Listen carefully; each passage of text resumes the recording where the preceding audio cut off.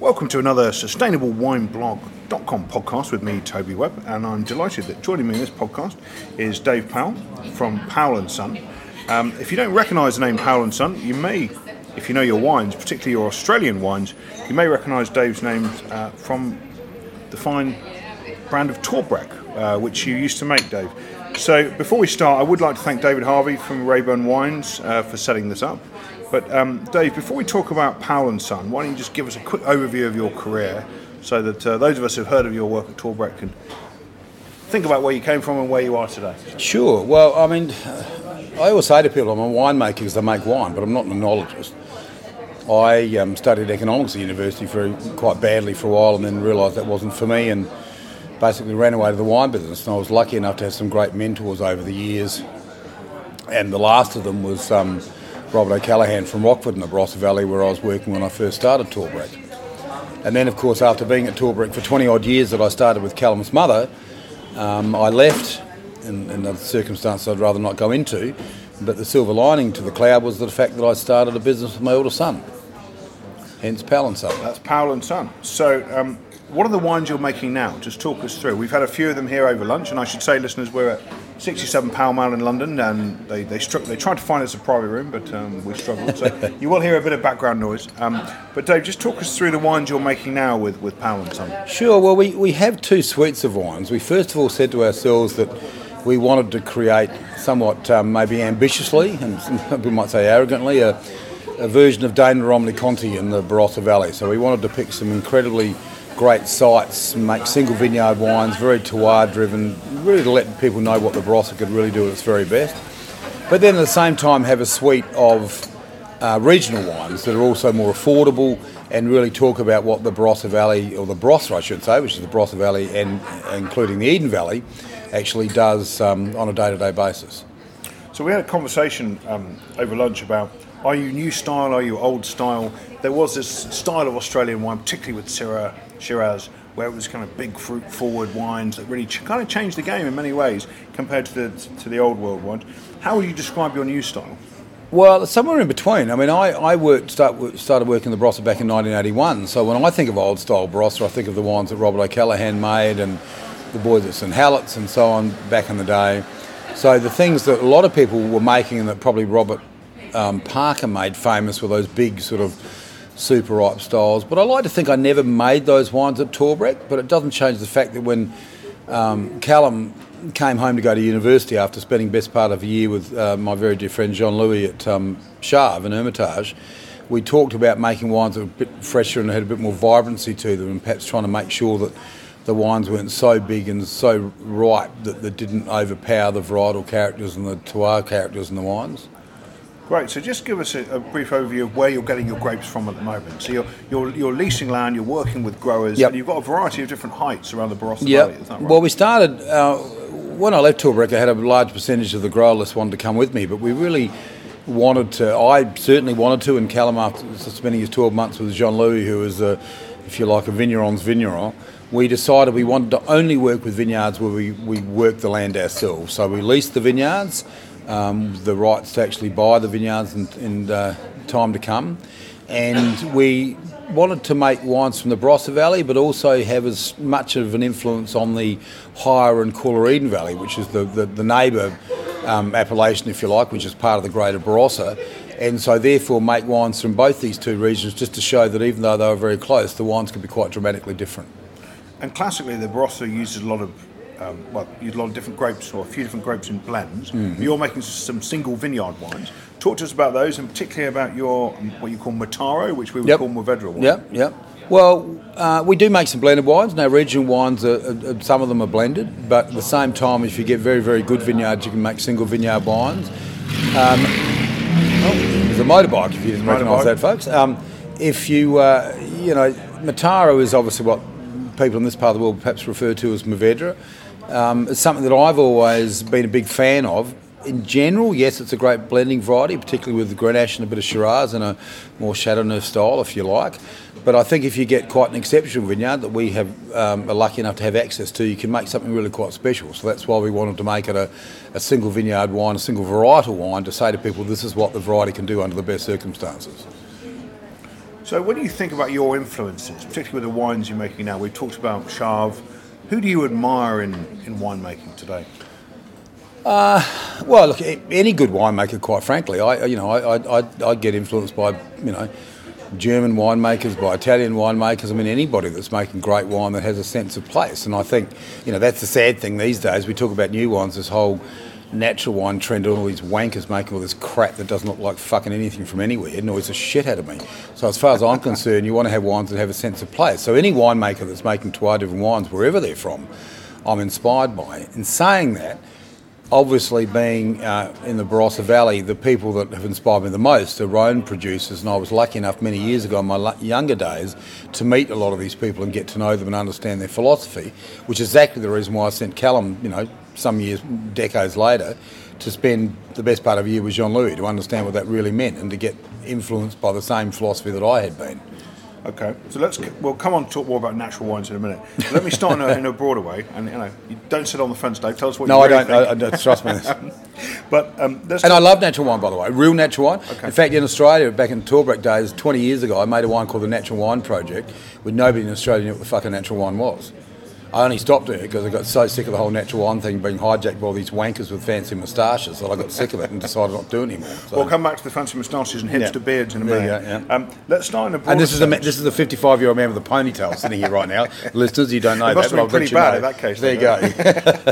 So when you hear the term sustainability, which is a field I work in and other areas that kind of helps me do this wine blog. Yep.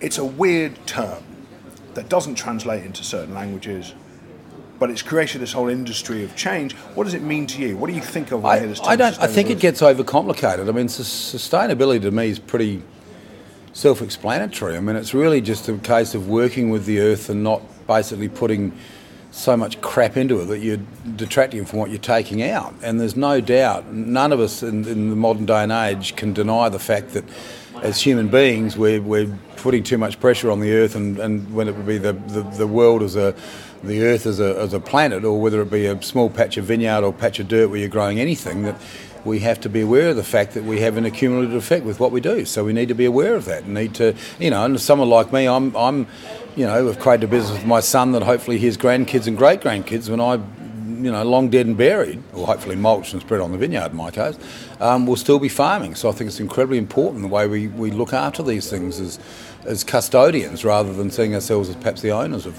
this wonderful vineyard. So it's a term that makes sense to you despite its kind of vague sounding structure of the word, if you like. But you're also using biodynamics in your wine. So talk us through that. And I'd also like to hear about what the average Australian winemaker thinks about biodynamics, because it's not a term I heard about that much in the past. No, in Australia in the last 10 years it's changed quite dramatically. There's a lot of biodynamic producers these days, or people aspiring to be biodynamic producers. The most famous, of course, would be Vanya Cullen, who makes some great wines, and Cullen and Margaret River. I think biodynamic farming's great. I think some of it gets a little bit too almost spiritual. And my biggest problem with biodynamic farming, even though one of our vineyards is farmed biodynamically, is that I actually feel in some ways it's almost too good, which might sound like an odd thing to say, and I'm talking about with red grapes. White grapes, I think you probably make better wines. With red grapes, you have to be a bit careful you're not too kind to the vineyard. Is that because the land's not struggling enough, and then biodynamics gives it too much of a kick? Yeah, I mean, I don't think grapevines should stress, but they need to work hard. They need to get into low gear just coming up to the last, after veraison, getting into the last part of the ready for harvest, and they need to get down to low gear and do some work. And I have a strong suspicion, and I must admit I'm not being a scientist, I can't prove this, but I have a strong suspicion from my own observations that you have to be a bit careful that you're not too kind to things, and biodynamic farming I think in some ways is a little bit too kind. In saying that, I'd rather the discipline and people caring about the land they work and farming biodynamically than not giving a shit and spraying all sorts of nasty crap. So it really depends on the soil and the landscape you're working with. Yeah, absolutely, and the philosophy of the person that's growing the grapes. I mean, I think biodynamic farming is great, and I said the discipline of it is great. Some of it I'm not sure I agree with. Which bits do you disagree with? Well, some of the stuff with some of the preparations and how they're prepared and all that sort of stuff, I'm not completely convinced of the reasoning they give for some of the stuff, but certainly when you talk about working with phases of the moon and all this sort of stuff, I mean, I struggle to see how people don't understand how that works. when we all accept the fact that the moon drags around the oceans with the 6/7 of the Earth's surface, but for some reason we can't accept that they'll actually affect the plants that we grow and the food that we eat, let alone ourselves as human beings. So your issue might be with the sort of homeopathic nature of some of the preparations.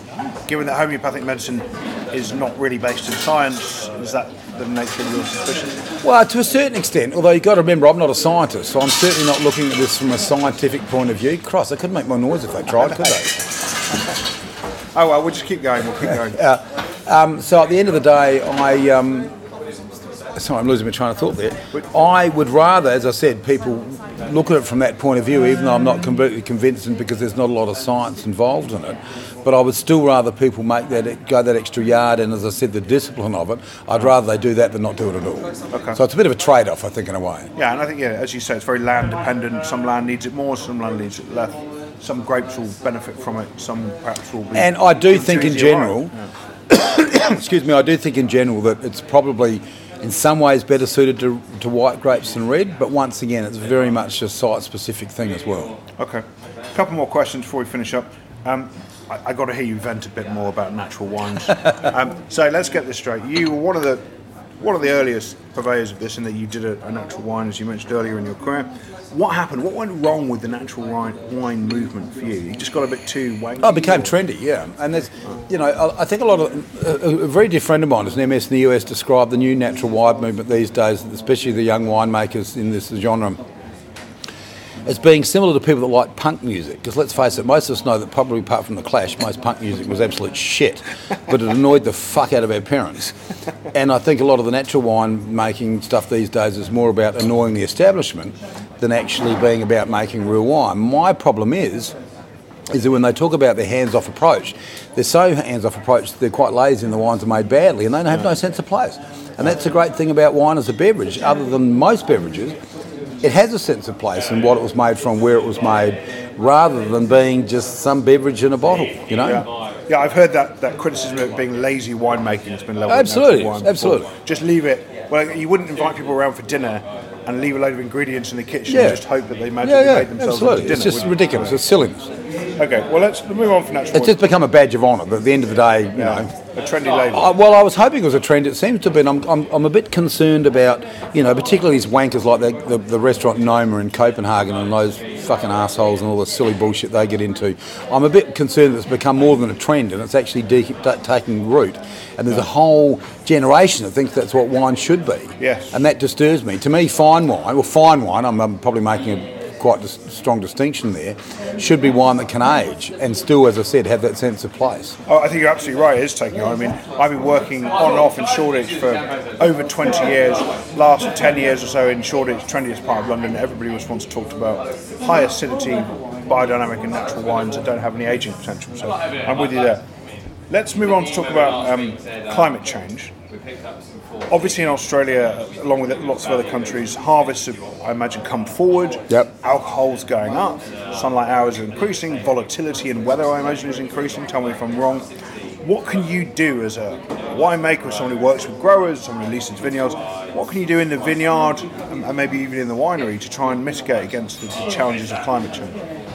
Luckily, climate change is... I'm a firm believer in climate change, but climate change is a long-term proposition. So I'm more worried about Callum's children and grandchildren, more importantly, than I am perhaps about myself.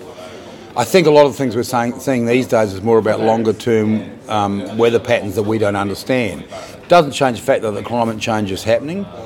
I think for us in Australia in particular, it's more about water management, particularly in dry-grown vineyards, so we have to make sure we have virtually no competition for the water available for the vines, a lot of canopy management and things like that. Once again, of course, though, we're lucky in the sense that in the Barossa we work with quite thick-skinned varieties like Grenache, Shiraz, Mataro. It's exactly the reason I don't make Riesling in the Barossa Valley. I don't make Pinot Noir in the Barossa Valley. I make Riesling up in Eden Valley that's 250 metres higher and cooler, more rainfall. So it's more about making sure, what you're making and where you're making it. As I said, I think climate change will affect things eventually, but I think it's probably a lot further away than some of us think. Last vintage, we had one of the latest vintages we've had for a long time, so that would And that's, of course, all these dickheads that say climate change is not happening use a vintage like that to use that as an example. Well, when in fact, it's just these patterns that don't that we don't understand so much. But what about alcohol, though? I mean, as a winemaker, you must be getting concerned once it hits 16%. Well, I've never made 16% alcohol wine, so I don't really know. But if it's heading towards that way, it must be a concern. Well, the highest alcohol wine I've ever made was 15.4 back in the day at Torbreck. All of our wines, the Powell & Son wines, are between 14 and 15. A lot of that... Is that stable at the moment? Is it sort of staying at that level at the moment? Yeah, pretty much. I mean, but once again, you're talking about canopy management and crop management in the vineyard, the balance between the amount of leaf cover and the amount of crop you've got. Mm-hmm. I've also found that, interestingly, alcohol is surprisingly volatile at fermentation regime temperature, between 25 and 30 degrees Celsius for our reds. And because we ferment everything in open-top fermenters, we actually drive off a lot of alcohol during the ferment. It's a bit like if you're making a bolognese or something and you pour some wine in it or any cooking and you drive the alcohol off with the heat. Burn off the water. And now, obviously, it's not the same temperature as that, but it's surprising how much it actually does cook off the alcohol. And how widespread is that practice? Is that just you or other people? Funnily enough, once again, it's actually become quite uncommon, whereas once upon a time it was the way people made wine, because it's quite labour intensive and quite slow and all the rest of it. People these days, of course, getting into much more modern equipment. Yeah. But I learned that. Sort of sealed tank scientific approach. Yeah. All where, that's where everything's measured to the nth degree, and that's exactly right. And I think that, and for making some wines, absolutely, and particularly if you're wanting to, in the cooler part of Australia, for example, wanting to make Shiraz, then you want to have extended maceration on the skins and all that sort of stuff. Well, then you need those sort of fermentation vessels. But for the sort of wines we make, open fermenters and pumping over twice a day, we can reduce it. I did quite substantial trials when I was at Torbreck, and we learnt that on average we were getting 1.3 degrees less alcohol yield on the open ferment vessels than we were on closed ferment vessels under trial. And no effect on taste? Well, yes, because the lower alcohol wines were more... rather than taste. But the alcohol would overpower the taste. Yeah. So if you get the lower alcohol, then the fruit characters will come through more importantly on the wine. Yeah. And of course the wines don't seem hot and so on like they would do, and the tannins don't seem as aggressive as they would do when there's more alcohol. So I think it's important to think about the way you make the wine as well. Yeah. But I've never picked. I go into the vineyard. I don't own a refractometer. I'm not interested in what the sugar level is in the grapes. Yeah. Sugar has nothing to do with grape nice. It fascinates me. I always say to people, the reason grapevines accumulate sugar is so that an animal or a bird will come along and eat the grape, the flesh, go away and defecate the seed, and reproduce. And that will happen from 8 bone May through to 30 bone May when the fruit falls off the vine. So sugar has nothing to do with grape ripeness whatsoever. So the fact that most wineries say 14.5 bone May, we've got to pick it, is absurd. To me, absurd. Why does that myth exist then? Why do people think that's the case? Because of wankers like Brian Crozer, that it's all about the science, the numbers don't lie sort of crap, you know what I mean? It's just ridiculous.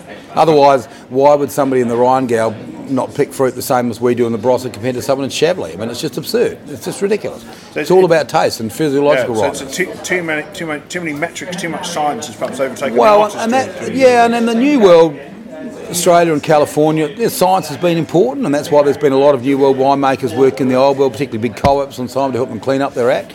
But you don't want to let the science become your master. Callum's just spent 4 years at university, and I've said to him, mate, it's good for one of us in the family to have that complete understanding of science, which I admit I don't have.